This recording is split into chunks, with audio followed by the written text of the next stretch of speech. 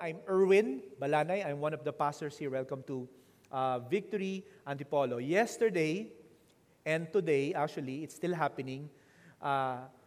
50 new disciples joined or are actually currently in our Victory Weekend right now. No? So, sila po ngayon ay nag-Victory Weekend online. Come on, palapakan natin si Lord. Sapagkat ito po ay 50 tao sa gitna ng pandemya na nag-decide, they have finally decided to follow Jesus and there is no turning back for them. Okay, so sa gitna po ng pandemic, tuloy-tuloy po tayo. Hindi po tayo hihinto.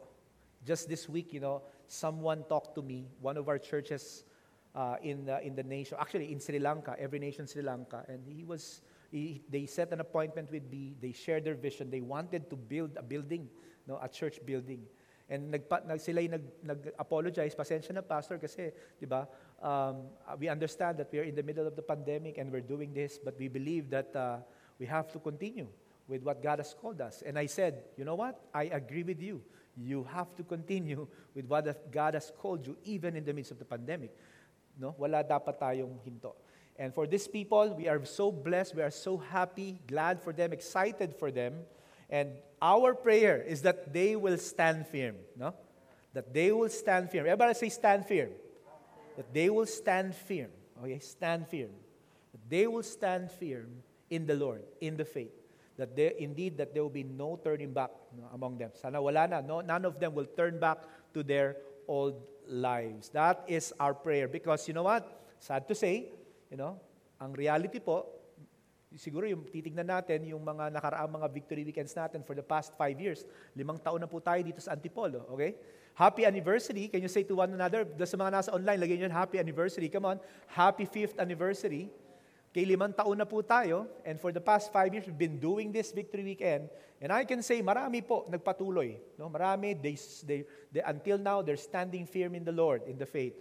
But of course, meron din po talagang hindi na nagpatuloy sa kanilang pananampalataya. Maybe some of them, sila po ay na-distract ng success, they got distracted with success, or they got choked or overwhelmed with worries, concerns of life. No, some of them naman, sila ay na-overcome ng offenses. No? Kaya naman hindi na sila nakapagpatuloy sa faith. Nakakalungkot po. Pero yan pong reality. That's why we need to be praying for them. Pwede po ba yun? Panalangin po natin yung mga new disciples natin. And if you have not done this, you have not really surrendered your life to the Lord Jesus Christ and decided to turn back from sin, and face God and walk with God, we invite you, as early as now, meron po tayong susunod na Victory Weekend. If I'm not mistaken, November. So, November, tama, no? November. So, ngayon pa lang, no? Kung sino po sa inyo interested, sa mga nasa online, lagay nyo dyan, connect. Okay? Connect. Ibig sabihin, gusto mo one-to-one, ma-prepare for Victory Weekend, makilala si Lord na mas malalim. And for those of you, approach the two of us, ni Pastor Elmer, okay, we would love to help you. Kami mismo ang tutulong sa inyo na mangyari yan sa inyong buhay. This is the reason why we're gathering. No? We're not gathering just for the sake of gathering people. We're gathering for people to be transformed, to be changed, for their lives to be changed. Napakahalaga po sa atin yan. I don't care if mapuno natin to. Hindi ako masyado into that. You are not into that. Okay? We're not into gathering crowds and filling this place with people. Pero wala namang relationship kay God. Di naman nag-grow. Wala namang pagbabago. Dati pa rin, balik pa rin sa buhay. No. We're about discipleship. We're about honoring God. People honoring God. We're about discipleship. People growing in their relationship with God, with other people, with God's people, and with the lost. Okay? That's our prayer, that they will stand firm. We're going to talk about actually standing firm. Okay? We're going to talk about standing firm in the Lord. Are you ready for the Word of God? Okay, we're going to be reading a passage. We only have one passage. I've decided to just speak one passage for this morning because I wanted to focus on that word stand firm. Okay? And what I did, I focused on in the book of Thessalonians, kasi in this series Future Hope, we're focusing on the book of Thessalonians, 1 Thessalonians, no? And we are in chapter 3. So I've read the entire chapter 3 and I said, okay, I think the Lord wants us to just focus on verse 8.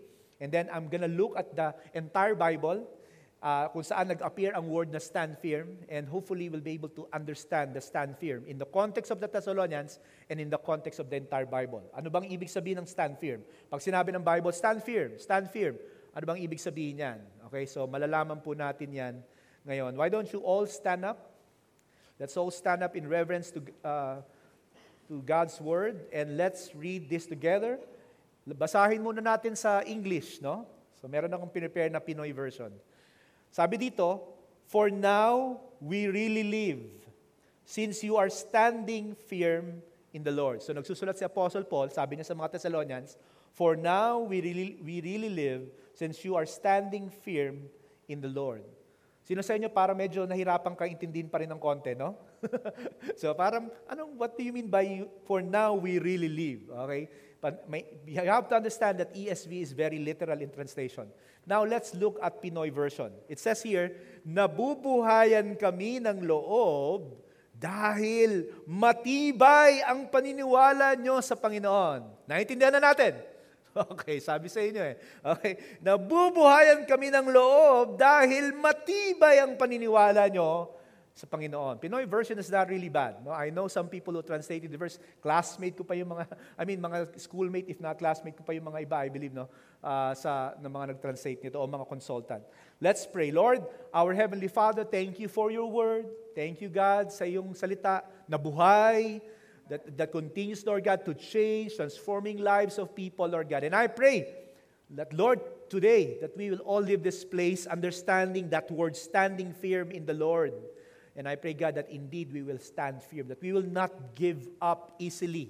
Lord God, hindi po kami basta-basta bibigay sa aming pananampalataya in the midst of the trials, tribulations, and temptations that we're going through, Lord God. I pray, God, that we will stand firm in the faith. Thank you, Lord. In Jesus' name we pray. Amen. Amen. Please be seated. Upo tayong lahat. Again, the title of our preaching for today is very simple. Okay, stand firm in the Lord. Stand firm in the Lord. Sa Tagalog, kapit lang kay Lord, dude. Okay, just kidding. Okay, kapit lang kay Lord. Okay, kapit lang kay Lord. Okay, kapit lang. Huwag bibigay, huwag tayong basta-basta susuko sa ating buhay. Kapit lang. Di ba minsan ginagamit natin yan, yung kapit lang, kaya yan. Di ba pag hectic yung schedule, sobrang daming ginagawa, parang hindi mo na kaya, bibigay ka na, parang susuko mo na lang yung isang activity, wag na yung gawin, sige na. O kaya, medyo na lang, alam mo yun, yung basta makaraos na lang, tapos sinasabi natin, kapit lang, di ba? Expression ngayon yan, kapit lang, wag kang susuko, ibig sabihin, stand firm. Mahirap kasi Tagalogin yung stand firm. Nakita nyo nga dun sa Tagalog translation, sa Pinoy version, hindi sinabi na tayo lang, di ba? Tumayo ka ng matibay, hindi naman sinabi. Sabi doon na kami natutuwa, okay, na ang inyong pananampalataya sa Panginoon ay matibay. No? Sabi doon, matibay. Pananampalataya ay matibay. Walang sinabing pagtayo. No? Hindi literally tinanslate. So I think this is like in our language now, kapit lang. Okay, kapit lang kay Lord. Kapit lang. Huwag kang bibigay, huwag kang susuko. Kapit lang. And just this week, I think until last night, before 7 p.m., yan ang aking nasa isip. Sabi ko, talagang pag pinagpipreach ako ni Lord, talagang ginagawa niya muna, pinapa-apply niya muna sa akin yung word. No? Para maganda, bago daw siguro ako pumunta dito, magsalita, ako mismo naranasan ko yung ipipreach ko. No? And last night, that was what was in my mind. You know, I was praying in my heart, in my mind, kapit lang, Arvin, kapit lang kay Lord. Alam niyo kung bakit? Kasi sobrang pagod talaga ako kahapon. No? Naramdaman ko na lang siya nung Saturday night when I was actually preparing for this preaching. Now, there is a reason why usually I'm already prepared like days ahead. No? But just for this preaching, last night I was still doing it. And there's a reason for that. Because this week was really busy.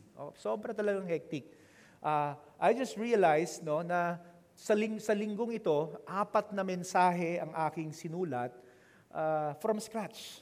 Okay? You know, when you're writing a message like this, it's like you're writing as a mini thesis. Do you know that?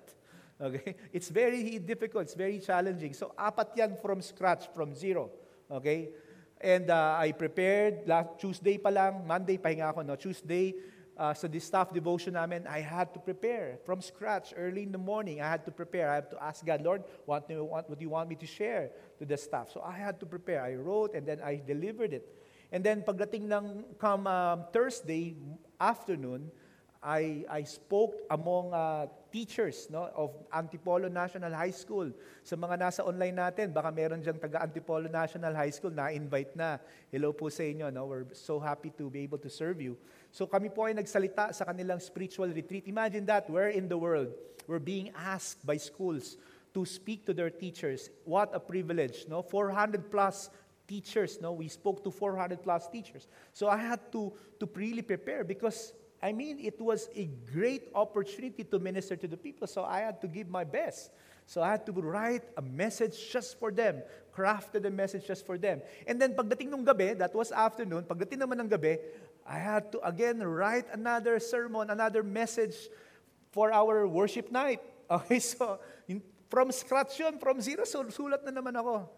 And then ito na nga, not to mention, meron pa tayong Victory Weekend, so I also spoke there about the cross, although yung notes ko doon, hindi naman meron ng mga old notes, so medyo madali na lang. Pero nung Saturday night na, ito na, I had to deal with this na, yung preaching the following morning. In fact, I'll be preaching today, this morning, and this afternoon because some of our leaders, some of our pastors are now focusing in our Victory Weekend. So, kailangan namin hatiin ang aming mga katawan, ang aming mga sarili. So, a group of people focusing there, kami ni Pastor Elmer here, kami ang magbubuhat nitong Sunday service natin. So, last night, I was, Lord, alam mo yun, yung wala ka ng creativity, wala nang pumapasok sa utak mo, talagang gusto mo na lang kumain tapos matulog. And sabi ko, Lord, kapit lang. I'll have to stand firm. Lord, tulungan mo ako, give me the grace. And guess what? By 6 o'clock, it was just flowing. It was just flowing. And before dinner, I'm done. I submitted my notes to Echo. Echo was already asking. And then I submitted my notes to Echo. Around that time, tama, Echo? Before dinner.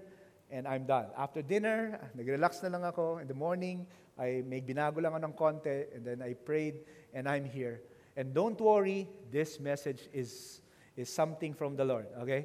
And I think yung nangyari doon sa akin ay isang bagay na dapat natin daan-daan. Sa buhay natin, marami tayong pagdadaanan na kung saan kailangan natin kumapit sa Panginoon.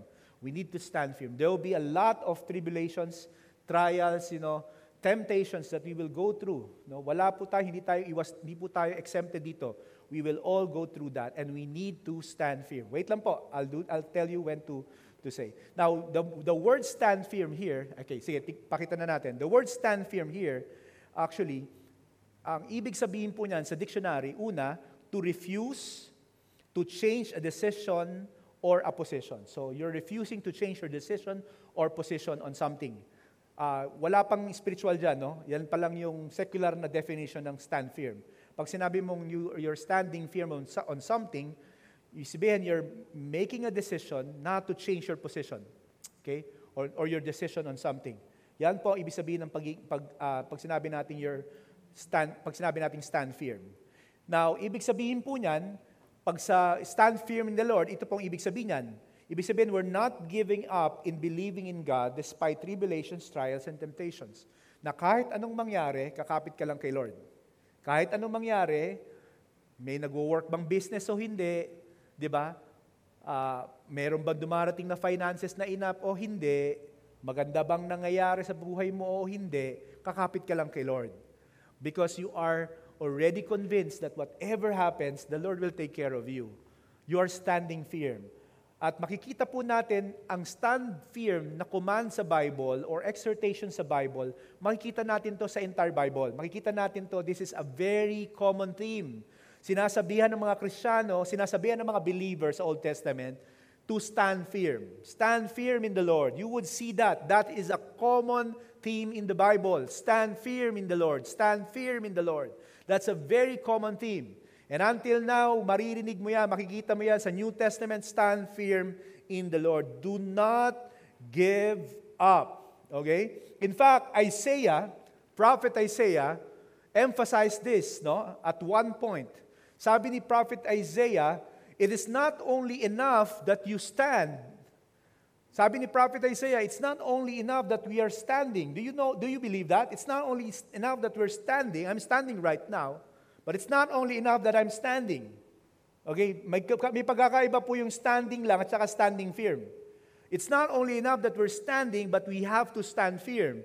This is what the Bible says. This is what Prophet Isaiah said. If you do not stand firm in your faith, you will not stand at all. And papaliwanag ko po sa inyo yan. Kasi magkaiba po ang standing lang at standing firm. Iba po yun. Magkaiba po yun. Akala natin yun na yun. No.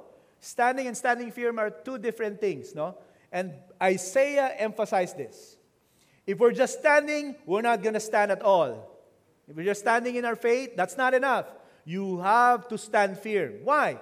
Because there will be tribulations, there will be trials, there will be temptations. That's why you have to stand firm. Lalo na pag Kristiyano ka na, yung mga nadoon umatin ng Victory Weekend, sinasabi ko kadalasan dyan, welcome to this life full of tribulations, trials, and temptations. Why? Di ba, sabi nga kay Spider-Man, by the way, may papalabas na bagong Spider-Man, di ba? The greater the power, the greater the responsibility, di ba? Ganon din naman sa buhay Kristiyano. We are being prepared for something great. That's why huwag na kayong magulat. Dapat yun, ang attitude mo na, bring it on, baby! Temptations, trials, tribulations, bring it on! Why? Because talagang mangyayari sa iyo because you're being prepared for something great. Diba? You're being prepared for something great. We're being prepared. We're being, we're being transformed from glory to glory. So, asahan mo, may trials yan, may testing yan, merong pagsubok sa buhay na pagdadaanan. Now, the question is this, how can we stand firm in the Lord? That's the basic question that we want to answer this morning. How can we stand firm in the Lord? First, we need to stand on solid ground. If we want to stand firm in the Lord, we need to be standing on solid ground. I cannot stand firm here, especially here. Saan ba yung malambot na portion dito? Napagawa na ba natin to? Ako yata sumira dito, dati maayos to eh. Nung nagpipreach dito, medyo chubby, lumubog. So, ito, cannot stand firm here, no? I cannot do MMA here, naks. Diba? But I have to be here if I have to stand firm. Tama? Here, cannot. Medyo bouncy dito eh. No? Lalo na sa putikan. Diba? Wag na wag kang makikipag-away sa putikan. Actually, wag kang makikipag-away. Baka yung iba, pwede pala makipag-away. Sabi ni Pastor, wag lang sa putikan. Okay, let me clarify. Wag kang makikipag-away. Pero just in case, nandoon ka na, wag sa putikan. Bakit? Talo ka doon. Actually, kung parehas kayo nasa putikan, parehas kayo may hirapan. Pero sa totoo lang, practically speaking, eto mas better to.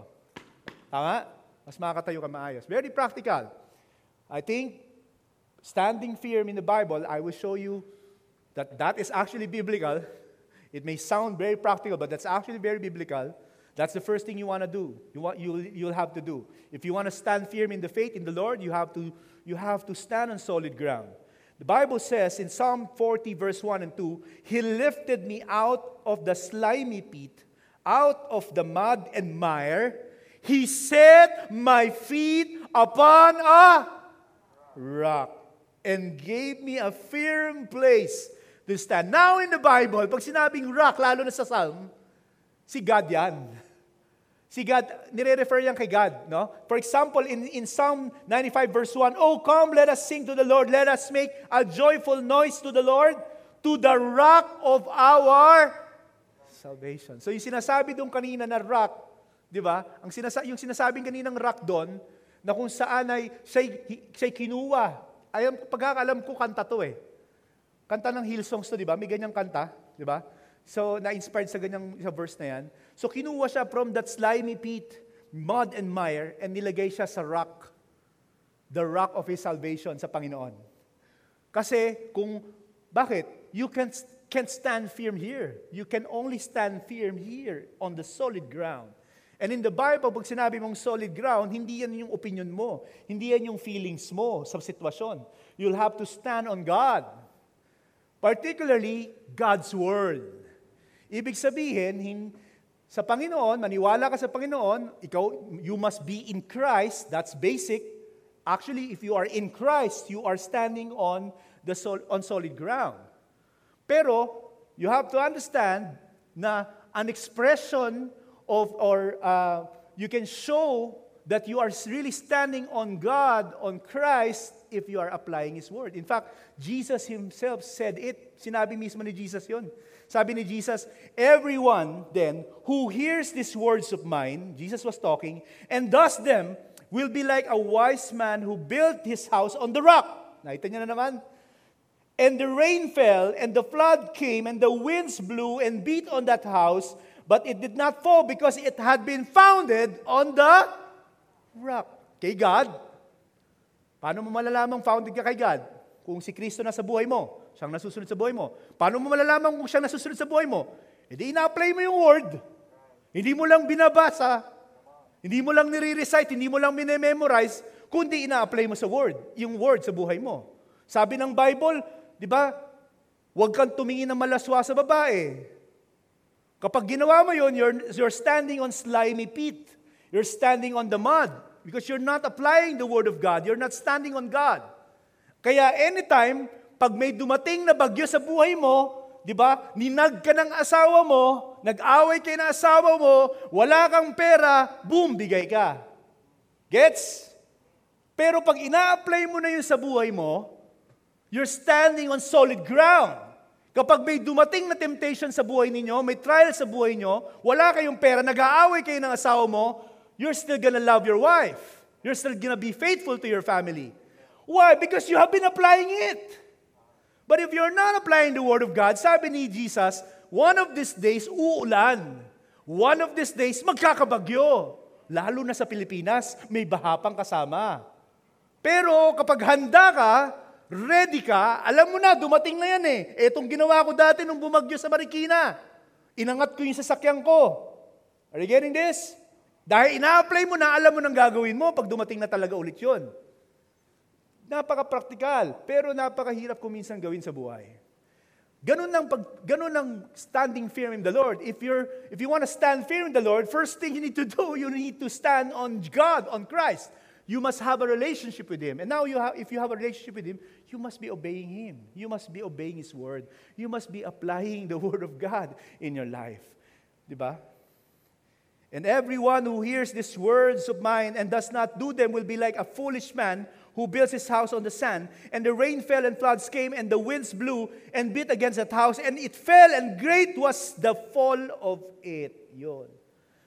Sabi ni Paul in his second letter to the Thessalonians, first letter itong binasa natin kanina. Ito second letter. Sabi niya, inulit niya ulit yung ganyang mensahe. Sabi niya, so then brothers, stand firm and bold to the traditions that you were taught by us, either by spoken word or by our letter. Na ngayon, yung letter na yun or spoken word na yun ay Bible na ngayon yun, yung Word of God. So we must stand on the Word of God, stand on God, stand on the Word of God, meaning apply the Word of God. If you're standing on God, you must be applying the Word of God. Then that is not standing here, but that is actually standing here. This is it. If you're here, bring it on. Bring it on, baby. I'm here. Are you getting this?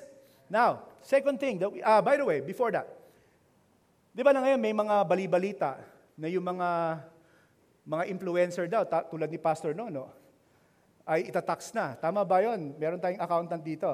Di ba? Sabi nga hindi ko alam kung totoo yan. Pero just to give an example, wala ka naman dapat ikatakot kung mula nung nakita mong kumikita ka na ng pera, lalo na nung nakakabili ka na ng bahay at kotse, ay nagsimula ka na magbayad ng tax. Ngayon, wala kang ikakatakot kung ina-apply mo na yun. Tama? Pero pag hindi mo ginawa yun, talaga kakabahan ka. Am I right? Baka mag-trending yung antipolo. Tama ba? O, meron tayo dito mga nagpa-process ng di ba? Tama ba yun? Mali ba ako doon? I understand, hindi naman ako na may grace period yan, di ba? So kung kumikita ka pa lang siguro ng 50 pesos buwan-buwan, siguro maintindihan pa ng BIR kung hindi ka mag-tax sa 50 pesos, no? But if you are already earning like 1 million a month or 500,000 a month, then I think you must be paying your tax. So, kung ginagawa na yun, hindi ka kakabahan ngayon. In fact, maraming tao, hindi kayo makatulog, marami sa atin, hindi kayo makatulog, hindi maayos ang buhay niyo, wala kayong peace, because you have been disobeying God. May tinatago ka. Pag may tinatago ka, kakabahan ka palagi. Di ba yung mga lalaki dito na may tinatago, kabado ka palagi, lagi may password yung phone mo. Di ba? Lagi mong kasama. Although hindi naman lahat ng may password at kasama ang phone ay may ginagawang masama. Mga babae, baka naman mamaya, yung asawa ko may password. O yung asawa ko lagi, hindi ko naman po sinasabi. One of the signs lang yon. Intrigero talaga si pastor. We need to stand on solid ground if we want to stand firm in the faith. Are you getting this? Solid ground. Pangalawa, we need to stand in guarding position. Very practical to. We need to stand in guarding position. Ito, standing, dito pala ako dapat, no? Ito, standing ito on solid ground. Okay, I'm standing right now. Pag sinabi mong standing in guarding position, ano itsura nun? Ganito. Maniwalat kasi hindi, nag-martial arts ako nung high school ako. At varsity ako. At may pinatumba na ako. Okay? Ay, ako pala yung natumba. This is at least, sa martial arts na natutunan ko, iba-ibang form yan, pero sa amin, at least ganyan. Yan. Dito, pag pinula ka, tutumba ka agad. Pero pag dito, pwede naman, pero medyo may laban ng konti. Are you getting this? Hindi ka basta-basta tutumba. Okay? That is what I'm trying to say. That's what I will tell you. It's in the Bible as well. We need to be in guarding position. Hindi pwedeng ganito lang. You can't stand fear with that. That's why sabi ni Isaiah, if you're just standing, you're not gonna stand at all. Because you need to be doing this. This is, una, stand on solid ground. Pangalawa, stand in guarding position. Sabi ng Bible, put on all of God's armor. Ibig sabihin, we are in a battle. That's what the Bible is saying. Put on all of God's armor so that you will be able to stand firm against all strategies of the devil. Ibig sabihin lang, we're in a battle. You have to recognize that you have to put on the armor, and then after putting on the armor, you have to recognize the reason why you're putting on all the armor, because you're in a battle. Anytime, any moment of the day, we are in a battle. We are in a spiritual battle. So that's why any time in the day, dapat you are in a guarding position. You can't just be standing like this and relax and lower your guarding position. You have to be always in guarding position. That's basically what the Bible is telling us.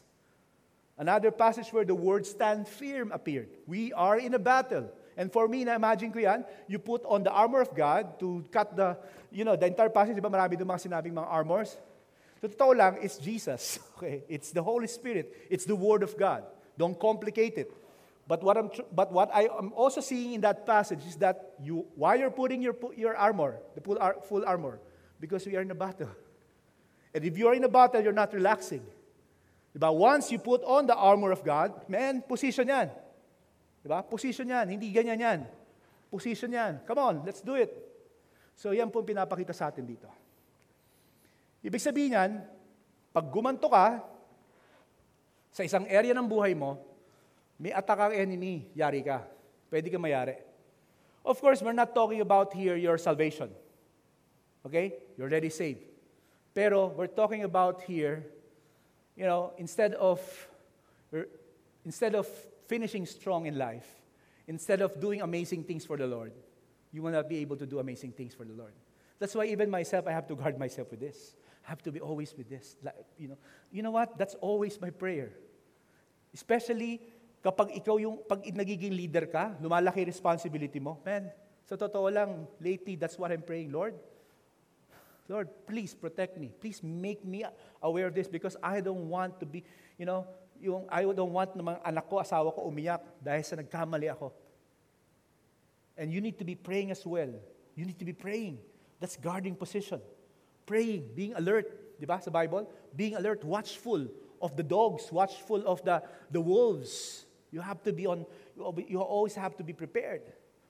Wearing the armor of God, meaning Jesus, the Holy Spirit, the Word of God, standing on the ground. You have to be always aware because anytime of the day, pag meron kang kinompromise lang na isa, wala na. Kaya nga actually, hindi lang yung kanina nag-request ang nireject natin, pero may mga request din this week for some reason, no? May mga request na, pwede bang gawin tong activity na to sa gantong lugar, sa ganyan-ganyan, hindi na ako mag-specify. Nung sinishare niya, natatempt na akong sabihin na, go, let's do it. For the Lord naman yan eh. Come on, let's do it. Pero, for some reason, guarding position, di ba? Guarding position, you've been applying the Word of God by the grace of God. Sabi ko, I think the mere fact that it is illegal, cannot be done in this season, we should not do it. Simple as that. Wala nang isip-isip. Di ba? Legal ba yun? Pwede bang gawin yun? Hindi. Pwede wag natin gawin. Ba't natin gagawin? Kahit maganda ba yung reason natin, purpose natin, pero kung hindi yan tama, hindi naayon sa batas, wag natin gawin. Simple as that. The Lord will give us some time that wherein we can do that in a way that is honoring to the Lord. That's guarding your position. Making sure you're aware. Kasi may ginagawang enemy. Minsan in the disguise of good things. But you have to be aware. You have to be aware. You have to be in guarding position. One compromise. Lahat ng efforts mo, wala na. Kaya please, pray for me. Pray for one another. Lahat tayo are being attacked by the enemy. Especially during this season. That's why we have to be on guarding position. That's standing firm in the Lord. You know, the Great Wall of China, they spent a lot of money in building the Great Wall of China. They did it for several years. Several years. Hindi ko na na-research kung gaano katagal. Pero sobrang tagal, sobrang haba ng panahon ang nilagay nila dyan. Sobrang daming taong namatay, sobrang daming taong nagsakripisyo, a lot of resources were spent there. Di ba? Ang purpose niyan para protektahan sila sa mga Mongols, para hindi sila sakupin ng mga foreign invaders noong mga panahon na yan. No? Yan ang purpose niyan, para wala silang makapasok basta-basta, hindi may mahihirapang makapasok, mahihirapang ma-invade sila. But do you know that historically, they were still invaded by the Mongols? You know why? Sapagat doon sa isa sa mga gate na maliit na gate, meron kasing entrance yan, main entrance, may maliit na gate, doon sa maliit na gate, merong isang corrupt na opisyal. May isang corrupt na gwardiya. Na siguro binigyan lang ng siopaw at siomay, bumayag. Everyday may siopaw at siomay na dumarating, hanggat sa hindi nila na-realize na pasok na sila ng kanilang mga kaaway. Kaya lahat ng mga ginawa, lahat yan yung, ngayon, anong nang-isilbi na lang yan? It's a historical side, but actually didn't protect them at all. Why? Because they were not standing firm. They were not in a guarding position. May isang hindi. May isang area ng buhay nag-compromise. Boom! Putok. Wala na. Sira lahat. Sila lahat ng effort nila. Ganunin po tayo mga kapatid. You have to be careful. One compromise can just ruin everything. One single thing can ruin everything. So we need not just to stand, we need to stand firm. We need to stand on the Word of God, on Christ. We need to be standing in guarding position. Are we getting this? We need to be standing in guarding position. And last is this. We need to stand until the end. Until the end. Hindi for a moment lang. This is our position in Christ until the end. Actually, dito. This is it until the end. Until the end. Huwag kang bibigay. Kapit lang kay Lord. Di ba? Kaya alas 7 ng gabi. Kapit lang kay Lord. That will flow. The grace of God will flow. There is grace. God will be with you. Kapit lang. Gayon din sa buhay ninyo, mga kapatid. Huwag kayong bibigay basta-basta. Kapit lang. Di ba? Yung a lot of us here, di ba, dami naman natin pinagdaan sa buhay. Hindi ba't noong nanatili ka lang sa Panginoon, tinrust mo lang siya, di ba't nakita mo naman after nun, hindi ka naman pinabayaan ng Panginoon talaga. Na-realize mo, hindi mo pala kailangan yon. Akala mo kailangan mo. Hindi nabigay sa'yo, hindi nangyari. Pero okay ka pa rin naman, buhay ka pa rin, masaya ka pa rin. Di ba? Why? Because in Christ, you're on solid ground eh. If you're applying the Word of God, you're okay, you're on solid ground. And more so, if you are in guarding position, walang area ng buhay mo, maliit man o malaki, na nakakompromise, you're gonna be good. And you have to do it until the end. You have to be doing it until the end. At the time, Jesus was talking to His disciples, telling Him about the end times, no? Future hope, end times. Sabi ni Jesus Christ, and that time, sabi ni Jesus, many will turn away from the faith.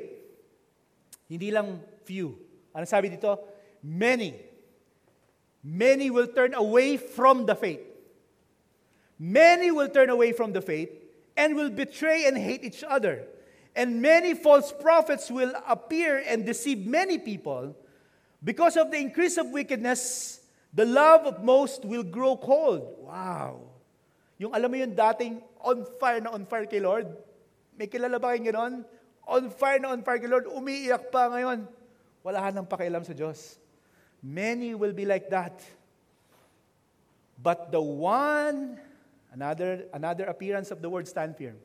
But the one who stand firm on solid ground, in guarding position, wearing the full armor of God, ready for battle any moment, not compromising any single area of his life, by the grace of God, sabi dito, will be saved.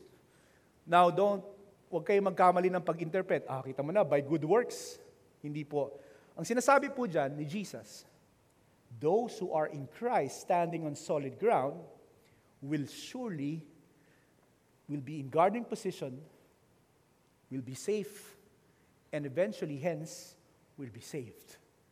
They will stay in the faith until the end. That's why you will know who are really true believers. If, despite of the tribulations, trials, and temptations, they're still there. Kahit may mga kilala ako, bumagsak at one point eh. Pero, alam mong Kristyano eh, bumangon ulit. Tayo ulit. Bug. Tayo ulit. Bug. Tayo. Sino ba naman di bumabagsak? Bumabagsak din naman ako minsan eh.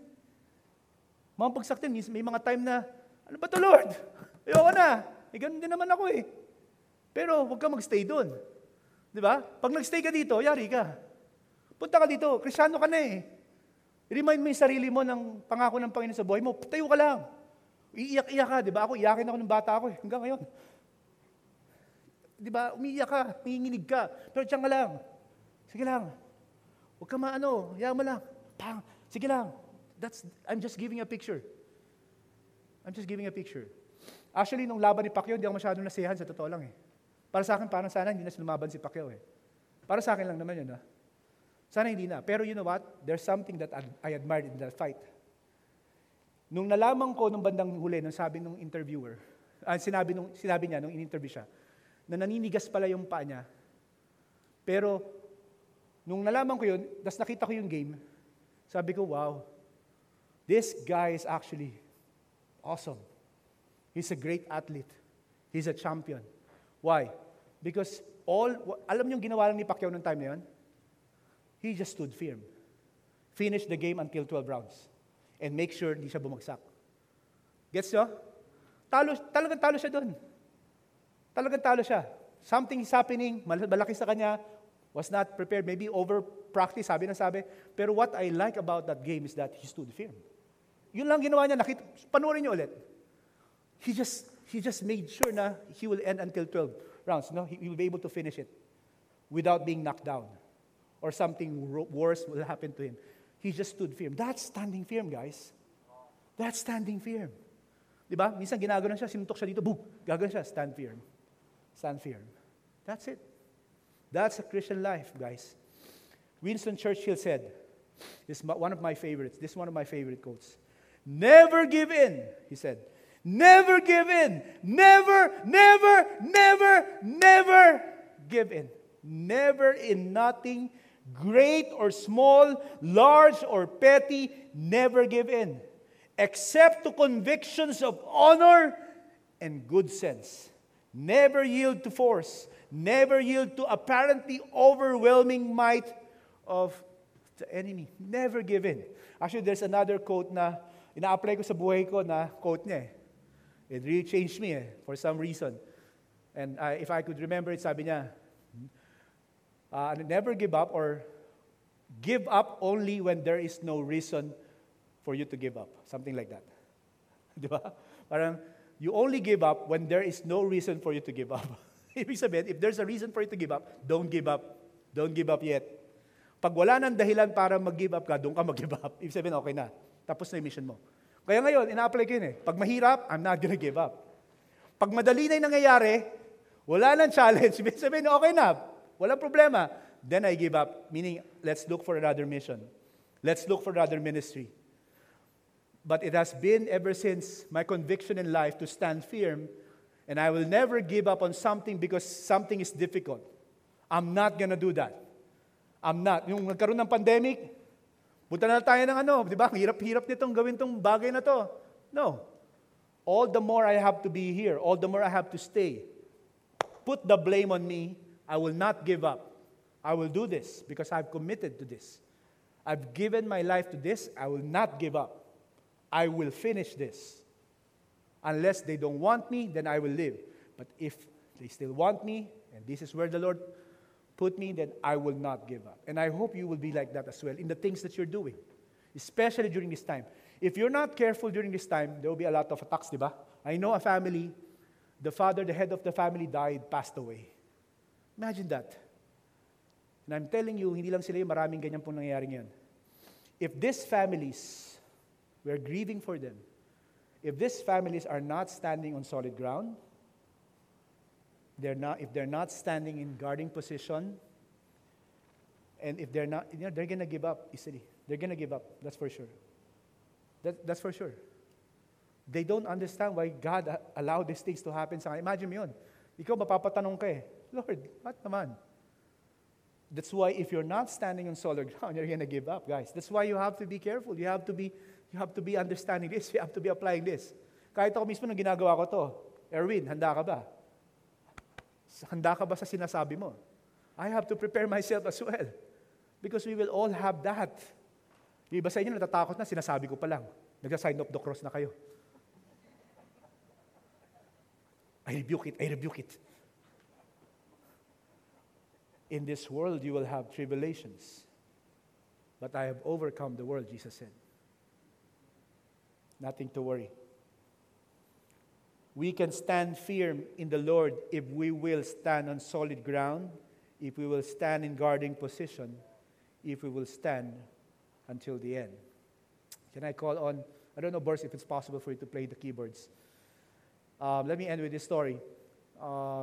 Last Saturday, eto na, magtuturo na ako ng cross. Alam niyo yung cross, di ba? Mga nakatid ng Victory Weekend. For those of you who have attended the Victory Weekend and you know how important the topic cross. Because once and for all, doon sa part ng cross, ina-ensure natin na talaga yung mga tao, yung mga participants sa Victory Weekend, naiintindihan na kung yung ginawa ng Panginoon sa cross. Kasi kung minsan, kahit nag-1-2-1 yan, for some reason, maaaring hindi talaga na-explain na maayos. That's why doon talaga binibigyan natin ng ina-assume natin na hindi pa niya talaga alam.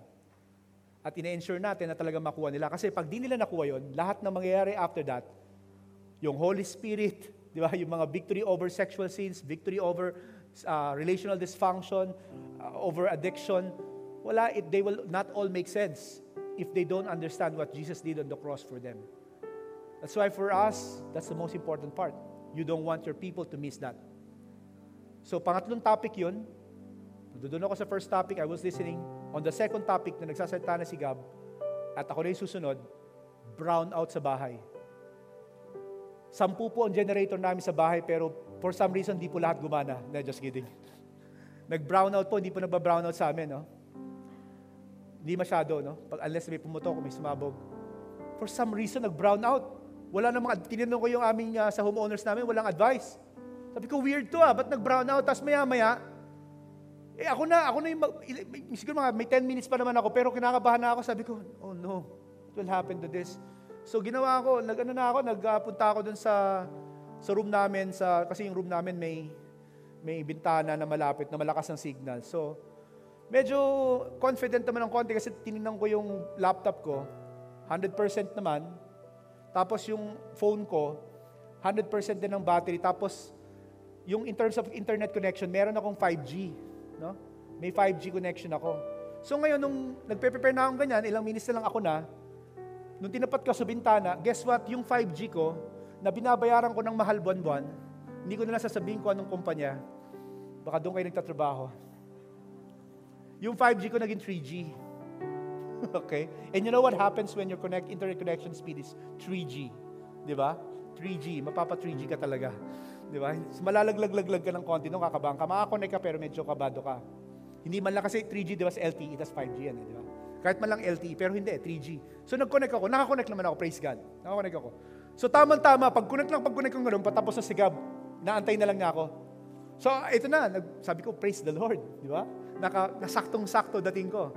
So nagsalita na akong ganyan. Pag salita akong ganyan, may nag-message on the side, nakita kong gano'n. Meralco, sabi ng Meralco, okay, mga around 10 o'clock yun Sabi, 12:38 pa raw, babalik ang kuryente. So sabi ko, mga matagalan na to. So tuloy lang ako, nagturo pa rin ako. Nasa first point, tapos second point na ako.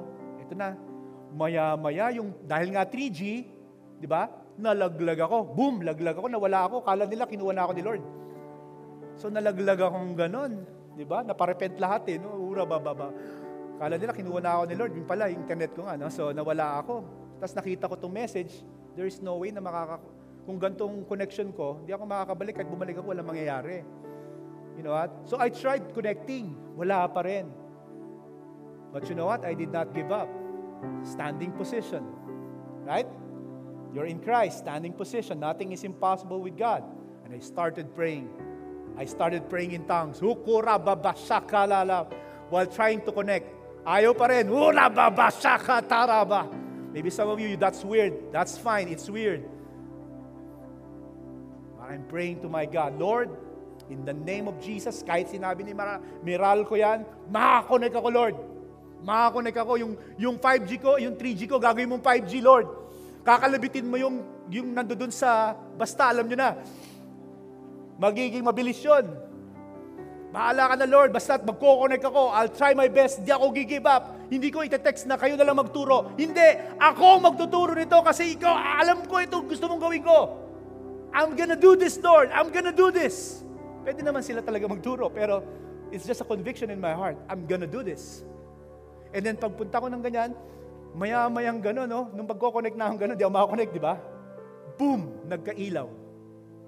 Ito yung time na nagkaroon ng ilaw. 10:37. Sabi 12:38, di ba? Ano nangyari? Tinamad sila? Either dalawang bagay lang yan Nagawa nila ng mabilis, o pagtingin nila, hindi natin kaya, ibalik na lang natin next time na natin gawin. Or, I don't know, what happened? But I believe that's God there. Sabi ni Lord, bilisan nyo, may victory weekend sila.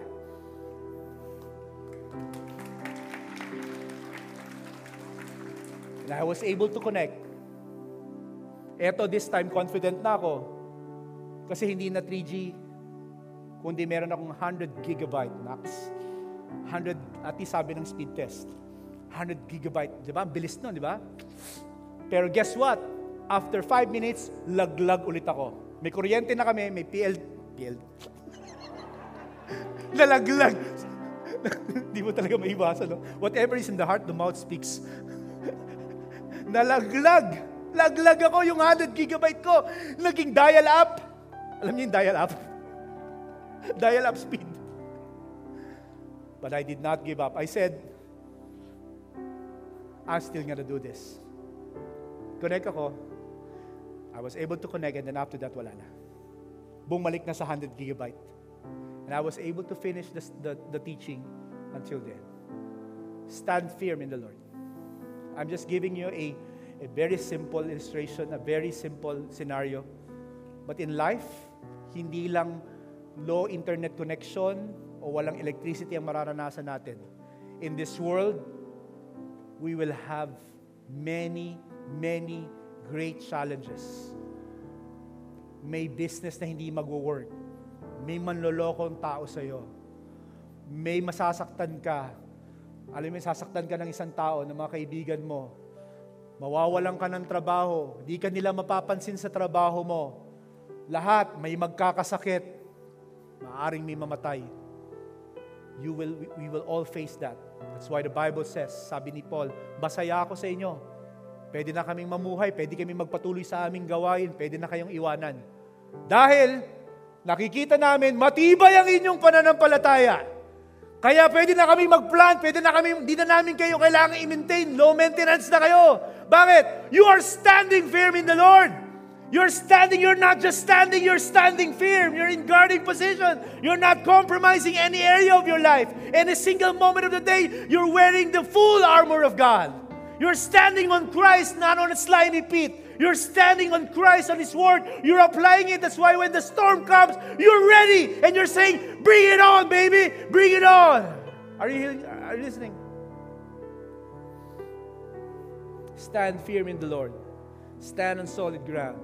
Stand in guarding position and stand until the end. Don't give up. Those are just trials. But if God says you will do it, you will do it. God says, I gave that to you already. You claim it. You claim it. You die for it. If you really believe, if you prayed about it, God gave you word for that, you don't give up. Kahit maging dial up ang connection mo, you don't give up. You do it. You finish it. Stand firm. Did you get the message? Why don't we all stand up right now? Stand firm in the Lord. You know what to do. Can you just, I want to pray for you. Among you here, you're about to give up. All eyes closed, bow heads, even those who are online. I want you to bow your heads, even if you're watching online. I want you to be praying right now. If you are that person, online and on-site, merong ganong isip mo ngayon, parang nahihirapan ka, papagod ka, want to give up.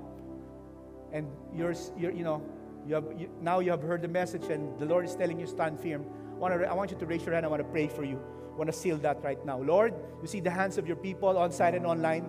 Lord, right now, parang may ganong may ganong sinasabi, parang pagod na, parang ayoko na, may pinapanalangin ka, pero hanggang ngayon wala, parang imposible. I mean, even myself, God, I have those prayers. And sometimes I feel like, parang ayoko na ipanalangin to, Lord, but I'm not gonna give up. Lord, I'm gonna stand firm. Lord, we're standing on solid ground on you, Lord, on your word. We're gonna continue just to obey you, Lord God, in season and out of season. We're gonna be, Lord God, standing in guarding position, Lord, praying and being aware of the attacks of the enemy, Lord God. But Lord, we will continue until the end. Lord, that is my prayer for your people right now. That, Lord, that they will continue to stand firm, not just standing, but standing firm. Lord God, in the Lord, in the faith, until the end, until you return, until you call them home. Thank you, Lord. Bless them. Bless that desire.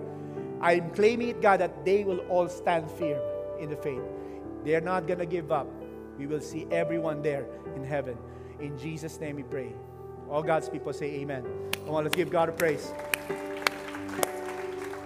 I just want you to be patient right now. I just want to talk to our on-site and online. If you are here, can you just close your eyes? Just continue to close your eyes and bow your heads. Sino po sa inyo dito, sa on-site natin, saka sa online natin, hindi mo pa talaga, wala ka pa talagang relasyon sa Panginoong Hesus.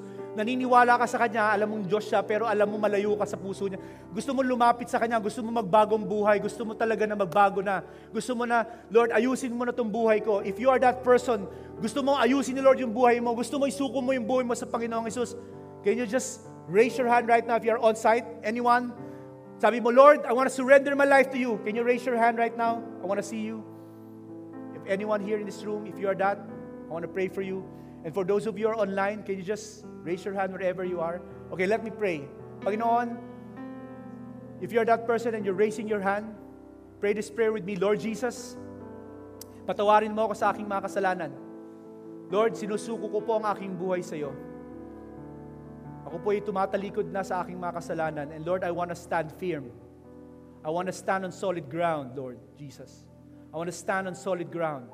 I want to believe you, Lord. I want to surrender my life to you as my Lord and Savior. Lord, take control of my life from now on and help me to stand firm. Thank you, Lord. In Jesus' name we pray.